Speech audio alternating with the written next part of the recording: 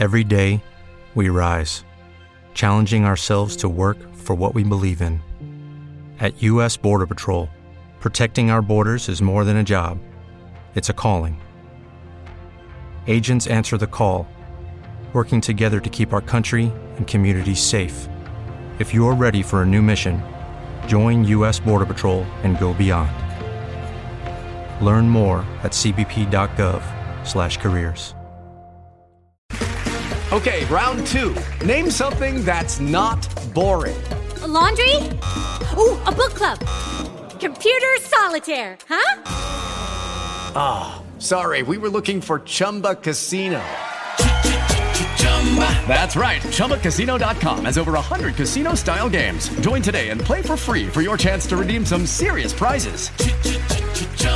ChumbaCasino.com. No purchase necessary. Void where prohibited by law. 18+ terms and conditions apply. See website for details. You know, and it's good because Johnny went for years and years and never got better hardly because they would be here and then they'd be off to school and then they'd be back. And right now he's got a good group that's coming. So he's doing good. That's all I got. Thank you.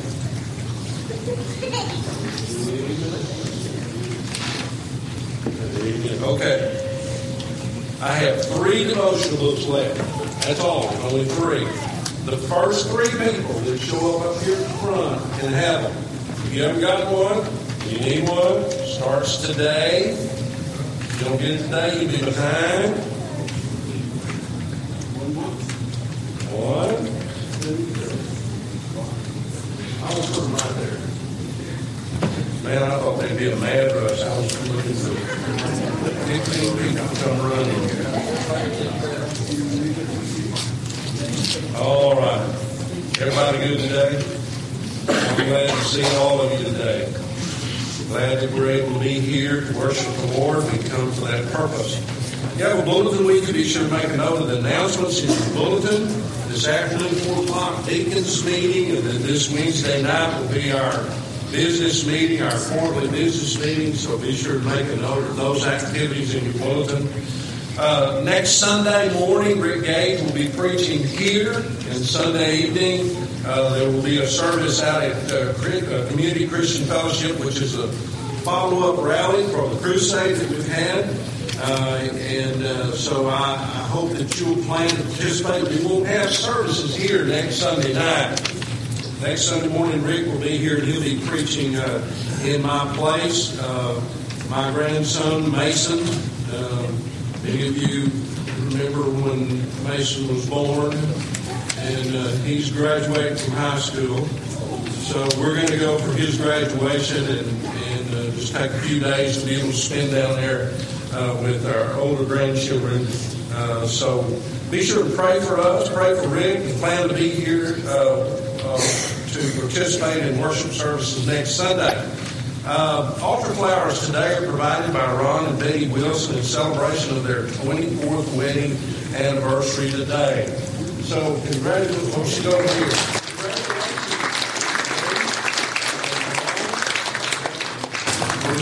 24 years. What do you get your wife on your 24th anniversary?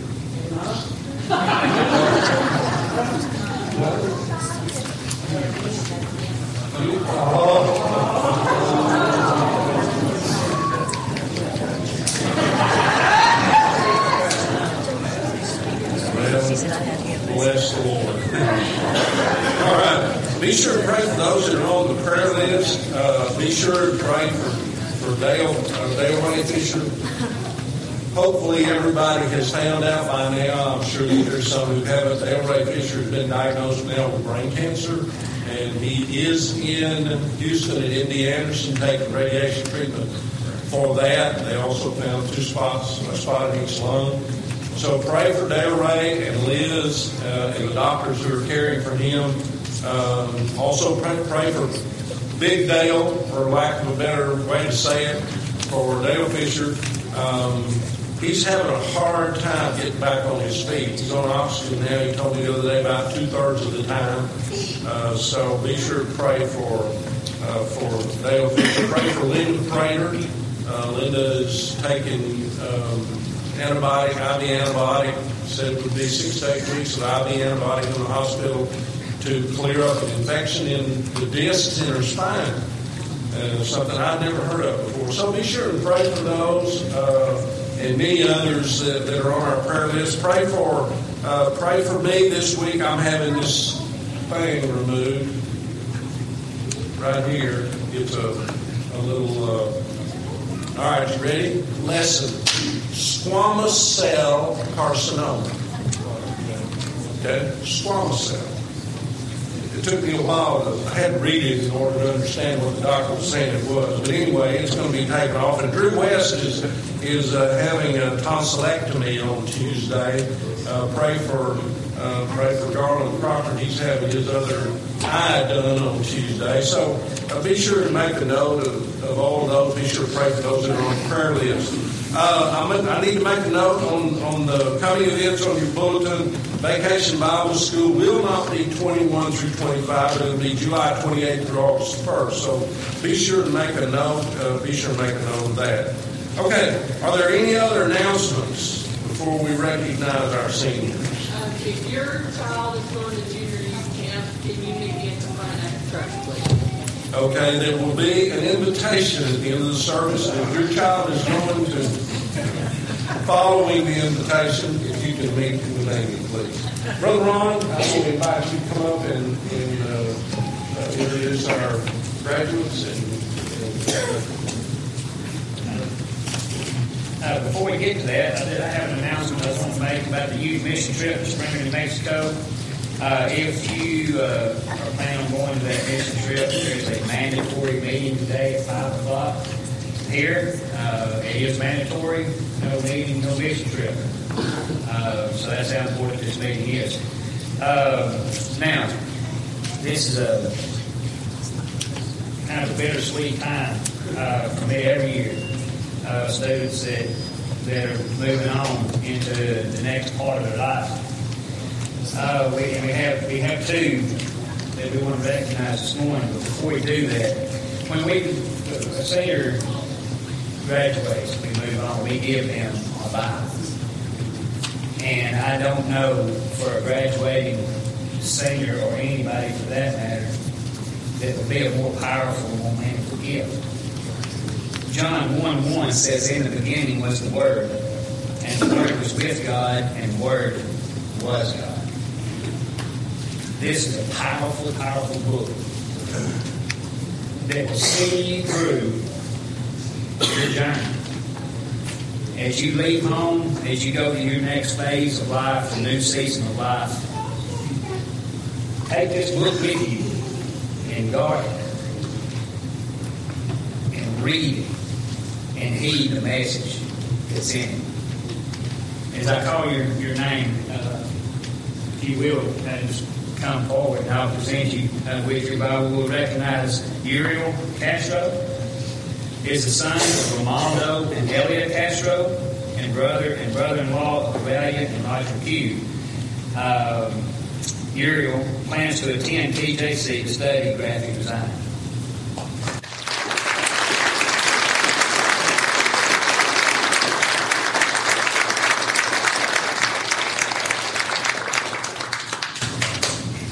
Next, we have Blake Merritt. Blake is the son of James and Stacy Merritt. After graduation, Blake plans to attend TJC and then transfer to Texas A&M to get his degree in petroleum engineering.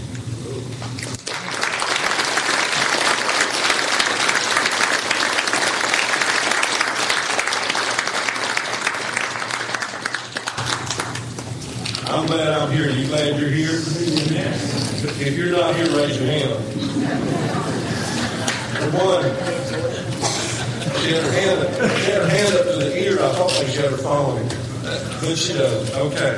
We're glad that you're here. If you're visiting with us, we want you to know we're always glad to have visitors with us, and we appreciate you being here. If you're visiting for the first time, or if you've not ever filled out a visitor's card at Grove Baptist Church, please do that for us today. If you'll lift your hand, our ushers are ready to give you a visitor's card. Take the card, fill it out, drop the card in the offering plate, take the pen and put it in your pocket, okay? Or your purse. Anybody that hadn't filled out a card before? All right, I'm glad you're here. We come to worship the Lord together today, and the way we like to begin that is by greeting one another. So let me invite you to stand. We're going to sing our song, and as we do so, greet one another before we leave.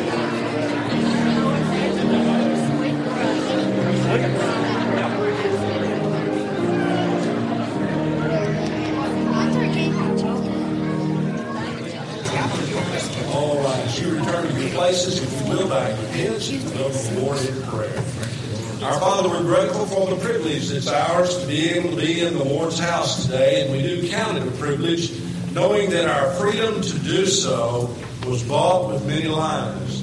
Thank you, Lord, for that opportunity and that privilege to be here today. Thank you, Father, for each person that you've assembled in your house today. We know, Lord, that there's no one here by accident, but, Father, rather that you have led us, you have directed us, you have brought us safely to this place, so that we would be able to have time to spend with you. Now, Father, I pray that you will help us to remember the reason we're here, and that reason is to focus on God and His will for our lives. And so, Father, I pray you'll help us today as we worship you.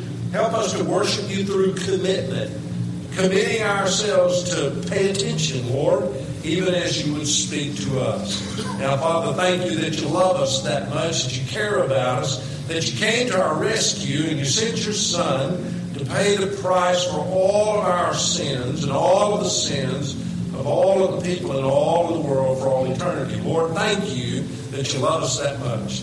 Now, Lord, I pray you'll speak to our hearts, challenge us, encourage us, and strengthen us for the work that is before us. Father, we ask you to be with those who are on the prayer list. Father, there are many names there. Each one has different needs. And Father, we pray you'll fulfill those needs out of your riches and glory. Now, Lord, this is your day. We're offering ourselves to you today. You say, give up ourselves a living sacrifice unto the Lord. Help us today as we do that we might realize you're at work through us, touching the lives of those who need Jesus. Now, Lord, thank you for Jesus today. Thank you for being with us today. Bless us and guide us, direct us and encourage us, strengthen us for your work, we pray. In Jesus' name, amen. Number 56, hymn number 56. God be the glory. Sing just the first stanza. There's a method to my madness.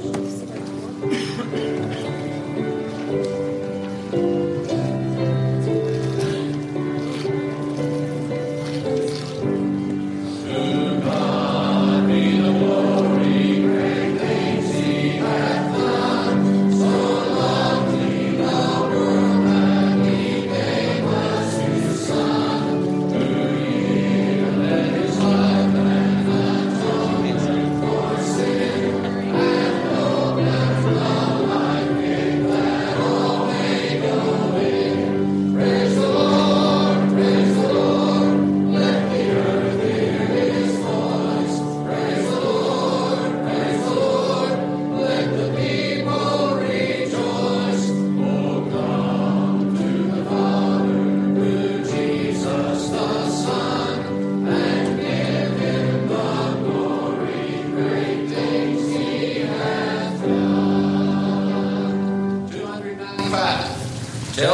story of Jesus. Again, we'll sing only the first stanza. 295.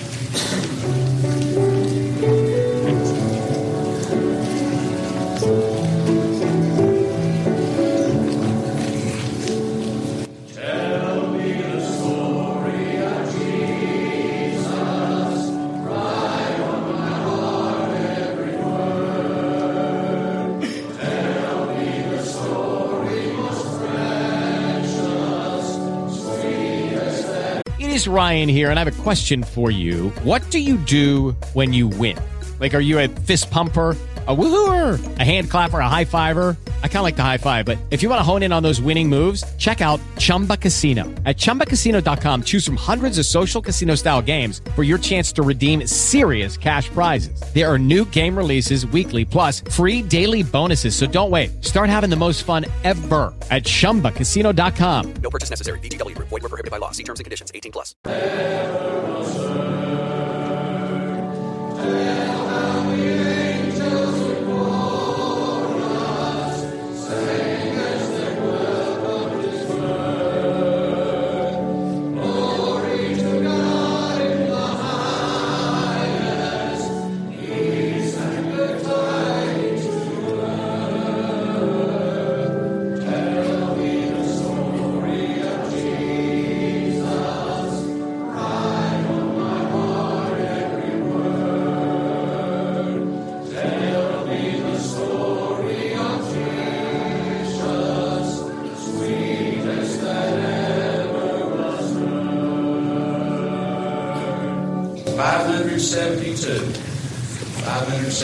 Again, we'll sing on the first stanza.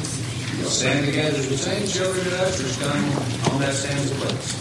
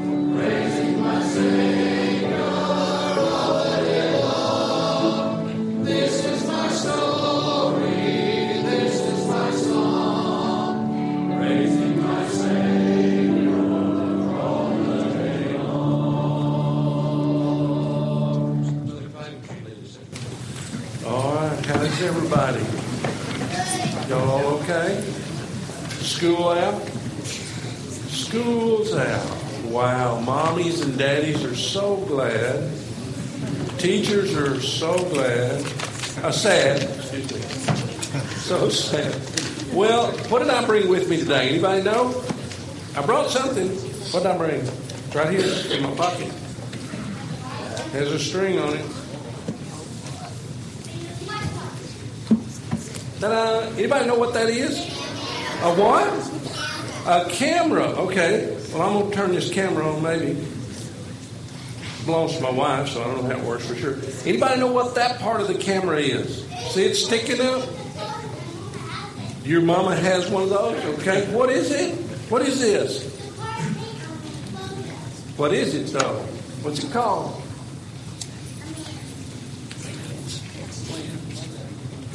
It's a lens. That's right. Thank you, Logan, for that. You know, Logan's big brother's going to have a birthday tomorrow. He's going to be 6 years old. Did you know that, Ronnie? There he is right there. Don't he look like a 6-year-old? I thought he was going to be 9. Okay, so what happens to that lens? You see that lens? You want to see something neat? The lens is the eye of the camera.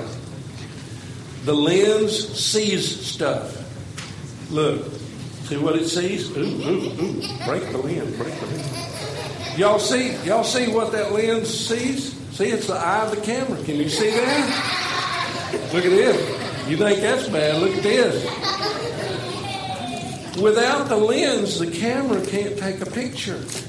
But you see, with that lens like this, I can lean back like this, and I can go click. Ta-da! You see what it did? It records. Well, it really did. It's on there. It just went into that place where you can't find it anymore. And I thought this was going to be easy, y'all. But let me tell you something. Whatever goes through the lens, when you punch that button, it's recorded in the little tiny computer.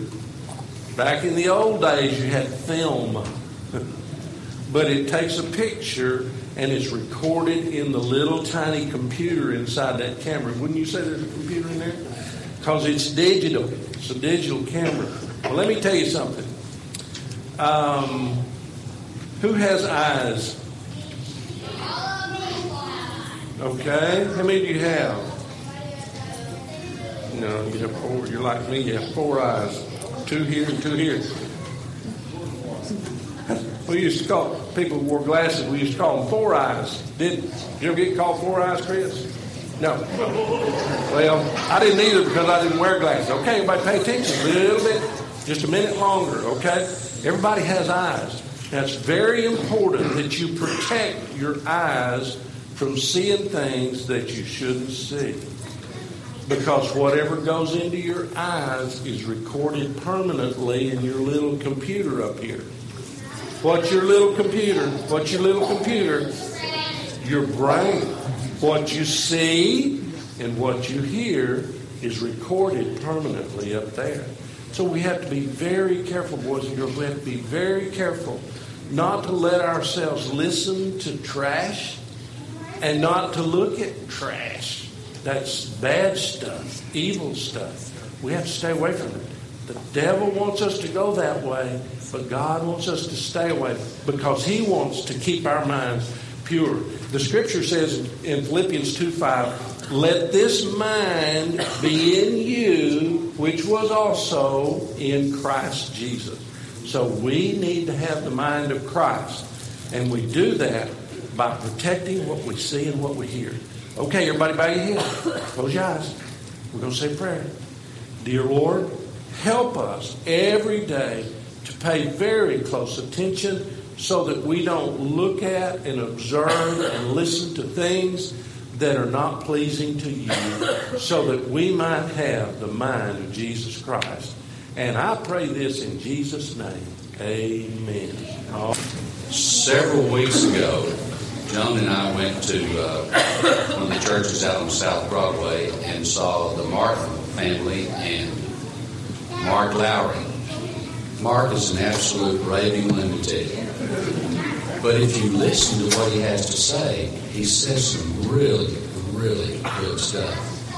But he told a story about Fanny Crosby, and that piqued my interest, and I've done a little research. All of the hymns that we've done this morning, the choir special, and what I'm going to do in a few minutes, were all written by Fanny Crosby. Praise Him, to God be the glory, tell Him the story of Jesus, near the cross, redeemed our love, proclaim it, rescue the perishing, Jesus tenderly calling, pass me not, O gentle Savior, I am thine, O Lord, take the world, but give me Jesus, blessed assurance, close to Thee, He hideth my soul, all the way my Savior leads me, and my Savior first of all, are all in our hymnal, written by Fanny Jane Crosby, born in 1820, passed away in 1915. She wrote over 8,000 other hymns and gospel songs. She wrote so many that she had to use a lot of fake names because the publishers didn't want so many hymns by the same person in their handle, so she used over 200 different names. But Brother David said, we all have eyes. Well, Fanny had eyes, but when she was 6 months old, she caught a cold. And the old folks used to say it settled in her eyes. Their doctor, was out of town. And so they called somebody else that was kind of passing through. And he recommended hot mustard poultices for her eyes. She was blind the rest of her life.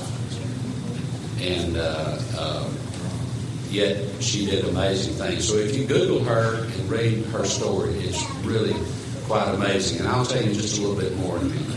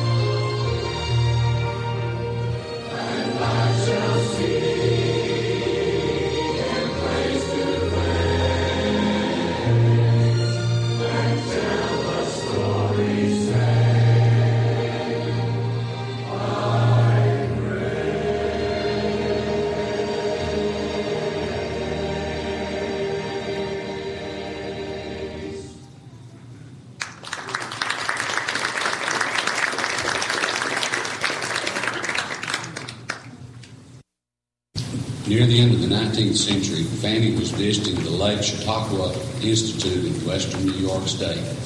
In those days, this was a place for Christian fellowship, great preaching, and singing of wonderful hymns. It was there that she met John R. Sweeney. After a busy day at the camp meeting, both were taking rest on the front porch of the Grand Hotel. And John asked an interesting question. Fanny, do you think we'll recognize our friends in heaven? Initially, her response was positive. Then she added, John, that's not what you really want to know. You wonder how an old lady who has been blind all of her life could even recognize one person, let alone her Lord and Savior. Well, I've given it a lot of thought, and I don't think I'll have a problem. But if I do, when I get to heaven, I'm going to look around, and when I see the one who I think is my Savior, I'm going to walk up to him and say, may I see your hands? When I see the nail prints in the hands of my Savior, then I'll know I've found my Jesus. Oh, Fanny, that would make a great song. No, thank you, I'm tired, I'm going to bed. Well, the next morning, bright and early, she met John for breakfast before they went their separate ways. She dictated the words of the hymn that we're going to do in just a minute. And then several years later, there was a man in London who was a self-styled Christ. He said he was Jesus. I'm the Messiah. And crowds followed him. And one day while he was speaking on the street corner or somewhere there in some square in London, the Salvation Army band came along and were singing the hymn that we're going to do in just a minute. And came to the part that said, I shall know him by the prints of the nails in his hands. And the crowd joined in and started singing. And somebody said, hey, let us see your hands. And when they looked at his hands, they realized they had been following a fake Jesus. And so the crowd dispersed and nobody followed him again. But it was Fanny that wrote this song. When my life work is ended and I cross the swelling tide, and the bright and glorious morning I shall see, I shall know my Redeemer when I reach the other side, and his smile will be the first to welcome me. I shall know him, I shall know him, and redeemed by his side I shall stand. I shall know him, I shall know him, by the prints of the nails in his hand. Hello, it is Ryan, and I was on a flight the other day playing one of my favorite social spin slot games on ChumbaCasino.com. I looked over at the person sitting next to me, and you know what they were doing? They were also playing Chumba Casino. Coincidence? I think not. Everybody's loving having fun with it. Chumba Casino is home to hundreds of casino-style games that you can play for free anytime, anywhere, even at 30,000 feet. So sign up now at ChumbaCasino.com to claim your free welcome bonus. That's ChumbaCasino.com and live the Chumba life. No purchase necessary. VGW. Void where prohibited by law. See terms and conditions. 18+. Okay, round two. Name something that's not boring. A laundry? Ooh, a book club. Computer solitaire, huh? Ah, sorry, we were looking for Chumba Casino. That's right, ChumbaCasino.com has over 100 casino-style games. Join today and play for free for your chance to redeem some serious prizes. ChumbaCasino.com. No purchase necessary. Void where prohibited by law. 18+. Terms and conditions apply. See website for details. I shall know him, I shall know him, and redeemed by his side I shall stand. I shall know him, I shall know him, by the prints of the nails in his hand. I shall know him, I shall know him, and redeemed by his side I shall stand. I shall know him, I shall know him, by the prints of the nails in his hand. Now, if you think you're no you'll know him when you get there. Stand up and sing with me one more time. I shall know him, I shall know him, and redeemed by his side I shall stand. I shall know him, I shall know him, by the prints of the nails in his hand.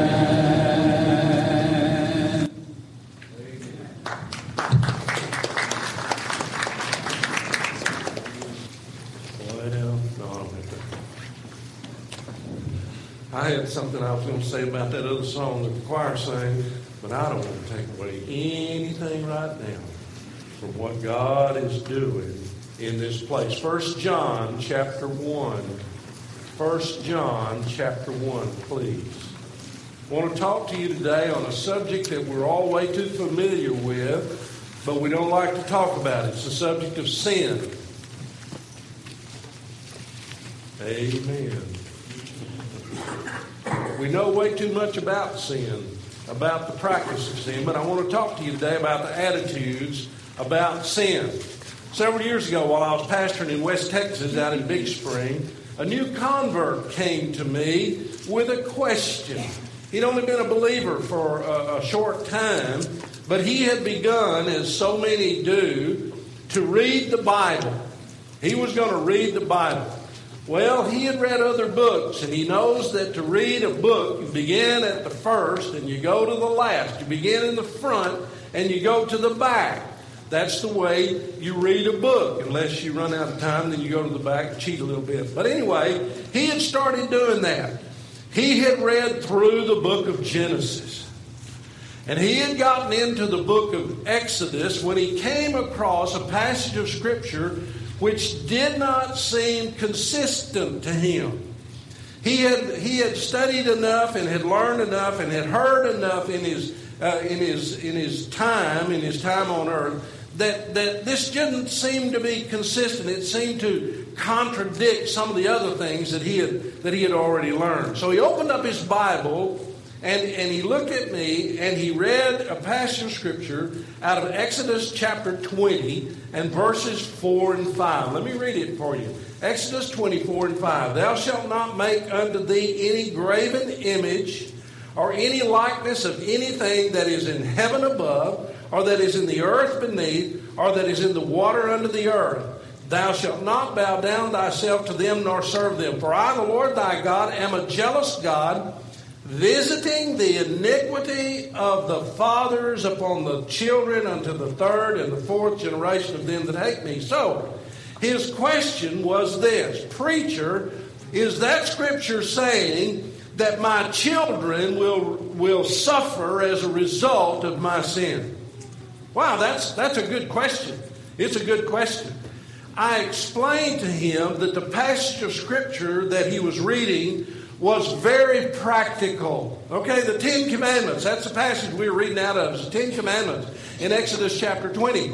And I said it's very practical. And what that Scripture says to you is that if you abandon the Lord, if you as a family turn your backs on God, it may well be 3 or 4 generations before people in your family will come back to God. We have that kind of impact on our young ones. We have that kind of impact on our children. They follow us.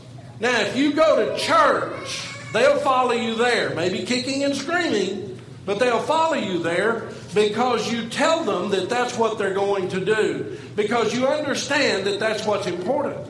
Folks, people today will look for any kind of excuse to be out of church.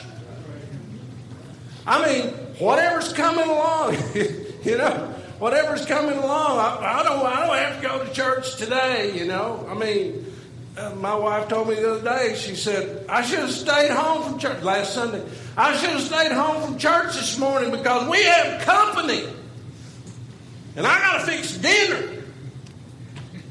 Can't tell you how many times I've heard that one. My ox is in the ditch. We like to use anything and everything to stay home from church. You know, whenever you talk to your children on Saturday, and they say, "Well, what are we going to do tomorrow?"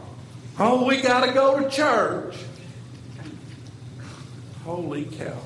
Got to go to church? Is it a got-to thing to be able to be in the presence of Almighty God, to worship Him, to honor Him, to lift up your voice to Him in song and in prayer and in every other way? Is that a burden to you? I certainly hope not. It should never be a burden to us to be able to have the privilege, by the way, and you heard me pray about it a while ago, the privilege that was bought with the price of lives, to be able to be free enough to come and worship God in freedom. And folks, we need to understand that that's why we gather on the Lord's Day, is to worship the Almighty. Now listen, I want to tell you something. I don't know where all that came from. It's not in my notes anywhere, but evidently God thought it needed to be said. So let us hear it from Him the way He intended for us to. Now, I realize that this is not a popular subject, but we're going to talk about it today. It's found in 1 John. We're going to begin reading in chapter 1 and verse 8. The scripture actually goes all the way into chapter 2, but we're not going to deal with that. We're going to deal with 1 John 1, 8, 9, and 10, and the subject is attitudes about sin. 1 John 1, 8. If we say that we have no sin, we deceive ourselves, and the truth is not in us. Remember, Jesus said, "I am the way, the truth, and the life." If we confess our sins, He is faithful and just to forgive our sins and to cleanse us from all unrighteousness. Verse 10. If we say that we have not sinned, we make Him a liar, and His word is not in us. And by the way, Jesus is the living Word. He is the Logos in John chapter 1. He is the living Word of God. Now I want you to notice there are 3 attitudes about sin that are spoken of here. 2 wrong attitudes and 1 right attitude. Okay? Going to be real simple. 2 wrong attitudes and 1 right attitude. The only thing is I'm going to talk about them all out of order. Okay? I'm going to talk about them all out of order. The first attitude that people have about sin is found there in verse 10. Some say they have never sinned. They have never sinned. Now, I realize that I'm preaching to the choir here and that I don't have any people here that would say that, but it might amaze you. You see, one of the things I talk to children about before I lead them in the sinner's prayer to accept Jesus Christ is about sin. I ask them, do you know what sin is? I think it's critical that they know what sin is. If you don't know what sin is, then you don't know what you're being saved from. So it's critical that they understand what sin is. Most of the time, they'll say, yes, I know what sin is. It means doing bad stuff. It means telling lies. It means those kinds of things, disobeying your parents. Occasionally, I'll look at one of them in the eyes and I'll say, are you a sinner? Usually mom and dad's sitting there and they go, no. So you're saying to me that you're not a sinner. You've never done anything wrong.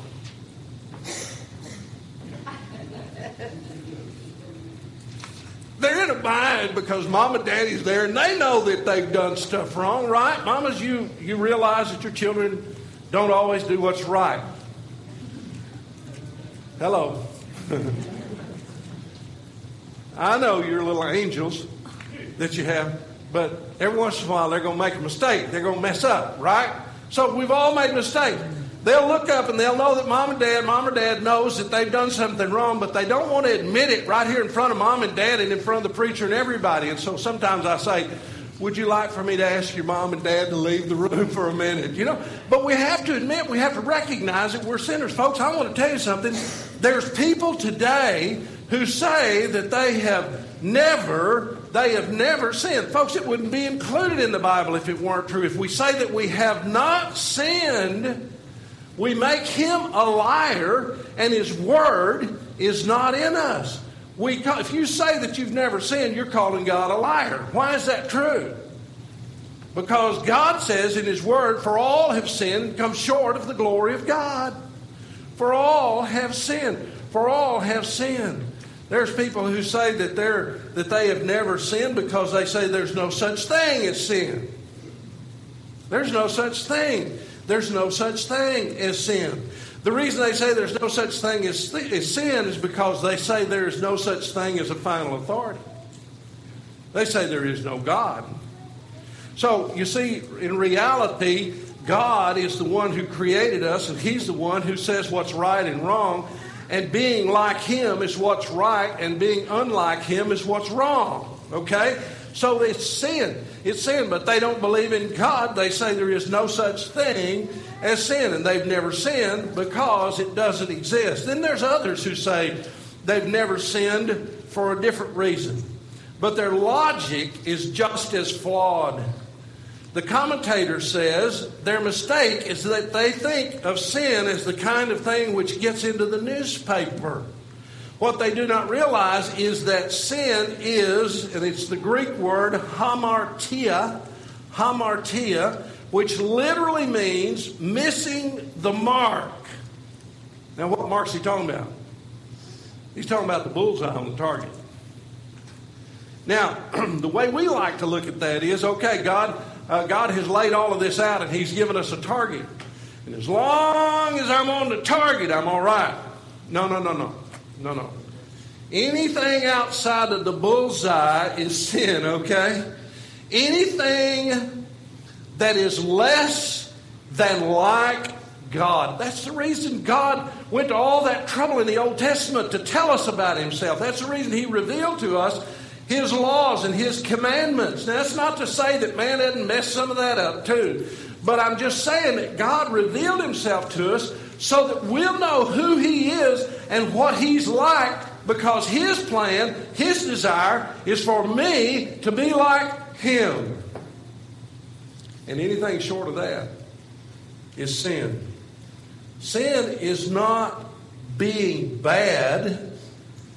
It's just not being as good as God is. Can I make it any more clear than that?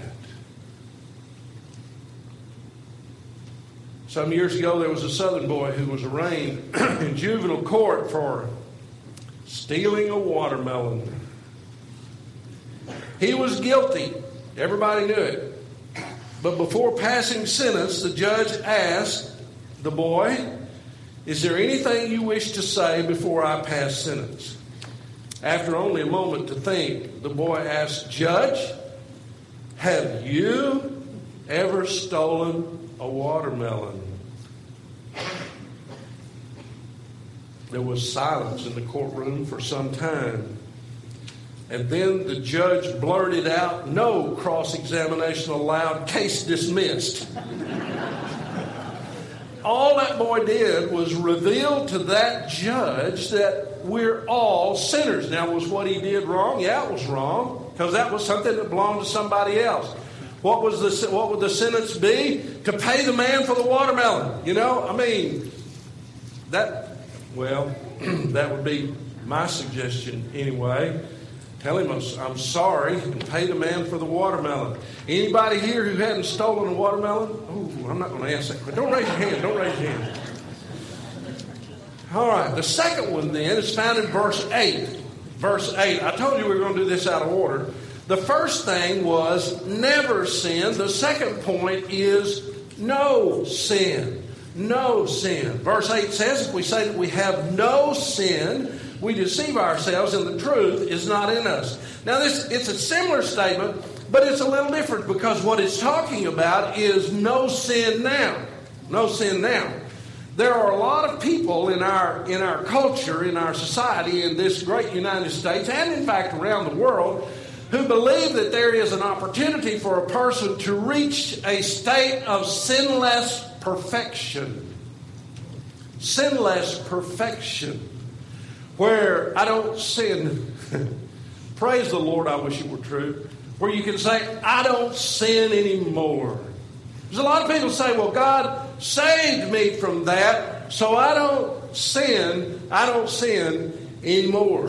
Now, this is a little different than what it was in that other portion, but it's important to realize. John was teaching Christians about, at that time, about the heresies of the Docetic Gnostics. They declared that they practiced abstinence from all sin. They wouldn't participate in anything because they were afraid that it was sin, and they wouldn't allow themselves to be caught in sin. They elevated themselves to that position.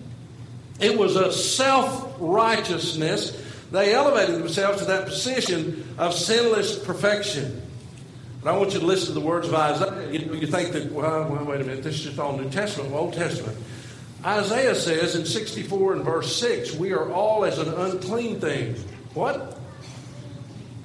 Did you hear that little three-letter word in there? A-L-L, all. We are all as an unclean thing, and all our righteousnesses are as filthy rags in the sight of the Lord. They're the best, the very best that we can do within ourselves is garbage.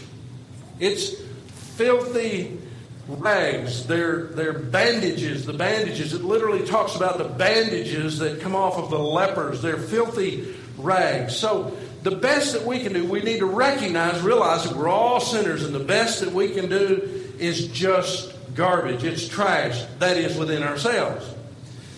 But there's another situation. Believe it or not, there are many people today, and some who are involved in some religious organizations, who believe that they reach a point in their spiritual development where they are above sin.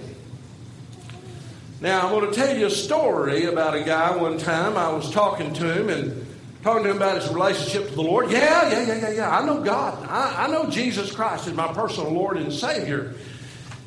And yet he knew that I knew that he wasn't practicing his faith in a biblical context. He was not, hear me, he was not a godly man. Well, preacher, you're judging him. No, all I'm doing is inspecting his fruit. And he was not a godly man. He was not a godly man. So I asked him, I was talking to him about it, and he quoted to me a passage of Scripture. The passage of Scripture is Galatians 2:20. And what he said was, what he did was not sin, because it was Christ in him doing those things.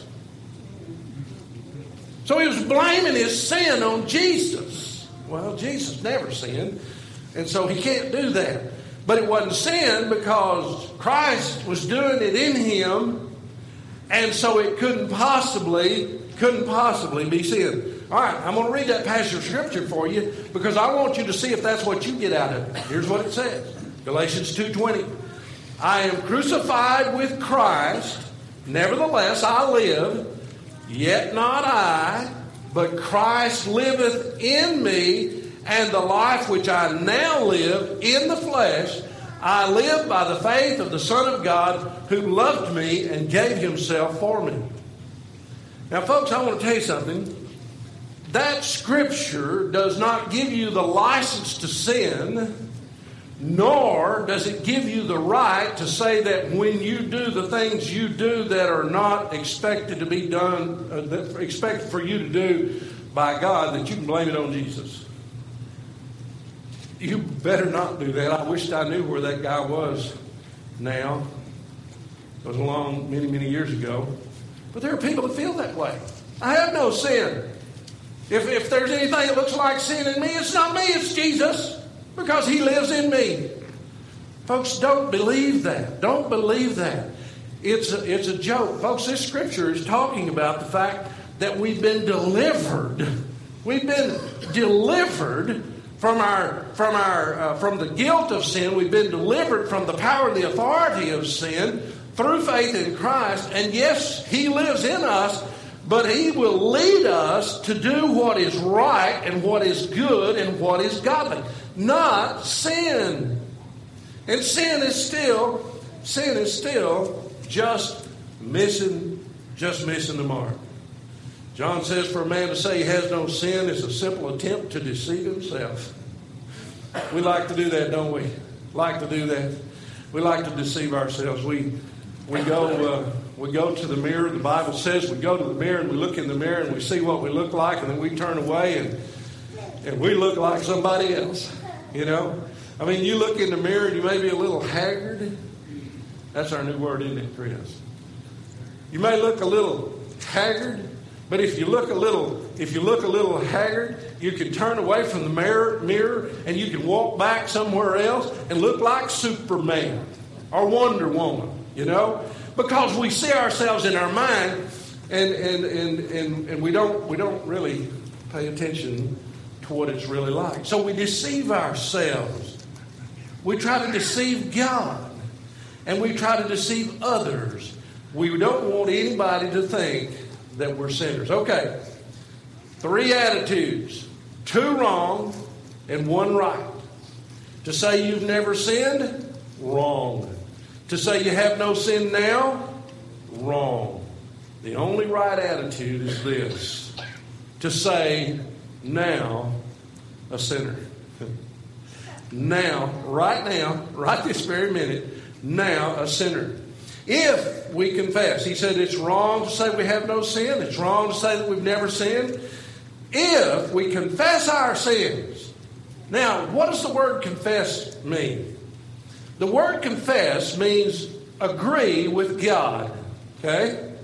To agree with God. To confess our sins, we have to admit them as being sins. And so what he says is, if we confess our sins, He, God, is faithful and just to forgive our sins and to cleanse us from all unrighteousness. Folks, the right attitude, the only proper attitude about sin, and the only way to find peace with God is to see oneself the way God sees us as sinners, and to fall onto the mercy of God, to put yourself in the hands of Almighty God, to put yourself in His mercy and His grace and allow Him to cover your sins, to forgive your sins, to cleanse them, to take them away. The Bible says that He casts our sins into the depths of the sea to remember them no more. He casts them as far as the east is from the west.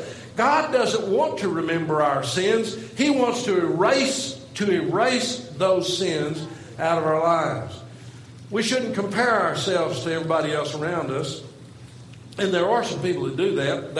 They say, well, I don't have any sin now because look at old so-and-so. You know? The problem with that is this. We're trying to deceive ourselves in that instance. And the problem with that is this. We pick out the worst old boy in town, the worst gal that we know of, and we compare ourselves to them. And in light of what they're like, we're doing pretty good. But we're still sinners. And the thing to do is for us to recognize that we're sinners, to admit our sin, and to come to Him and find forgiveness from that sin. So the proper attitude towards sin is to realize we're each and every one sinners, and to confess that sin to God. Now, I want you to not overlook the beautiful promise of God in this verse too. It says, He, God, is faithful. He, God, is just. He is faithful and He is just. Now let me tell you why that part of that scripture is so important to you. It's because even though you've sinned against God and you've confessed it to God, you're going to mess up again. Anybody test? Yeah, don't raise your hand. We're going to mess up again. We're going to sin again. Sometimes we sin today, we confess it to God tonight, and tomorrow we sin the same sin again, and we confess it to God tomorrow. Listen, just be sure you really mean business with God, and you can know that if you agree with God, if you confess your sin, He's faithful and just. He'll forgive it today. He'll forgive it tomorrow. He'll forgive it the next day. Now, why is it important to continue to confess those sins? Because one of these days, you're going to be really embarrassed.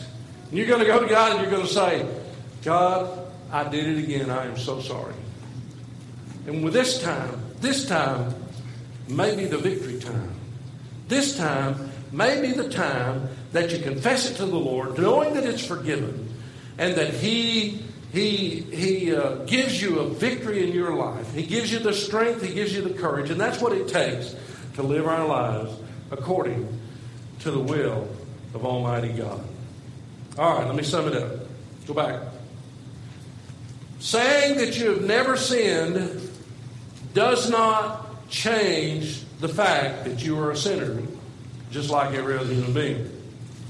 In other words, whether you believe it or not doesn't change the fact.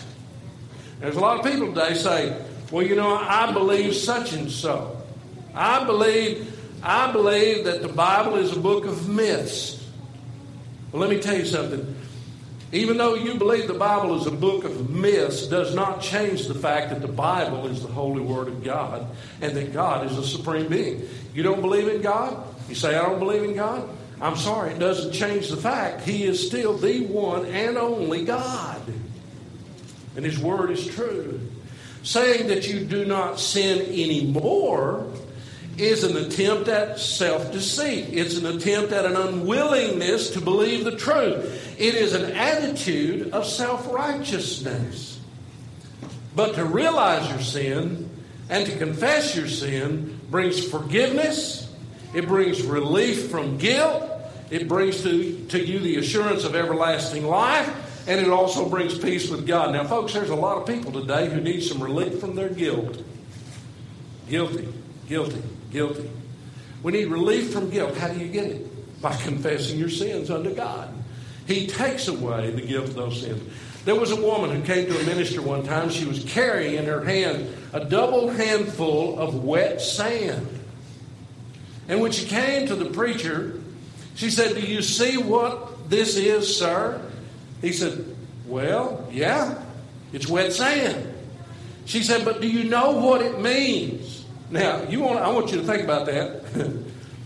A woman comes up to you. She has a double handful of wet sand. She says, do you know what this means? Well, he said that he made the proper answer to her. He said to her, I don't know exactly what you mean by it, but I'm willing to listen. She said, sir, that's me. And the multitude of my sins can't be numbered.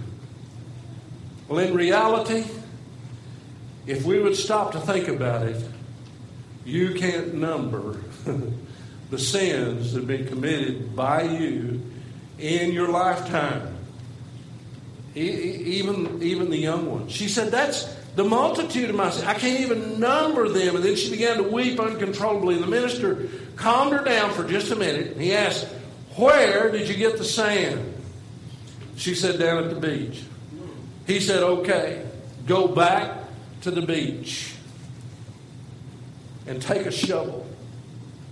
Go down on the beach and dig with your shovel in the sand until you have a mountain of sand. And then go back up on the beach and watch as the tides roll in and see the effects of the waves and the tides on your mountain of sand. You're on board KCAA's Inland Talk Express. KCAA, Loma Linda, 1050 AM, the station that leaves no listener behind.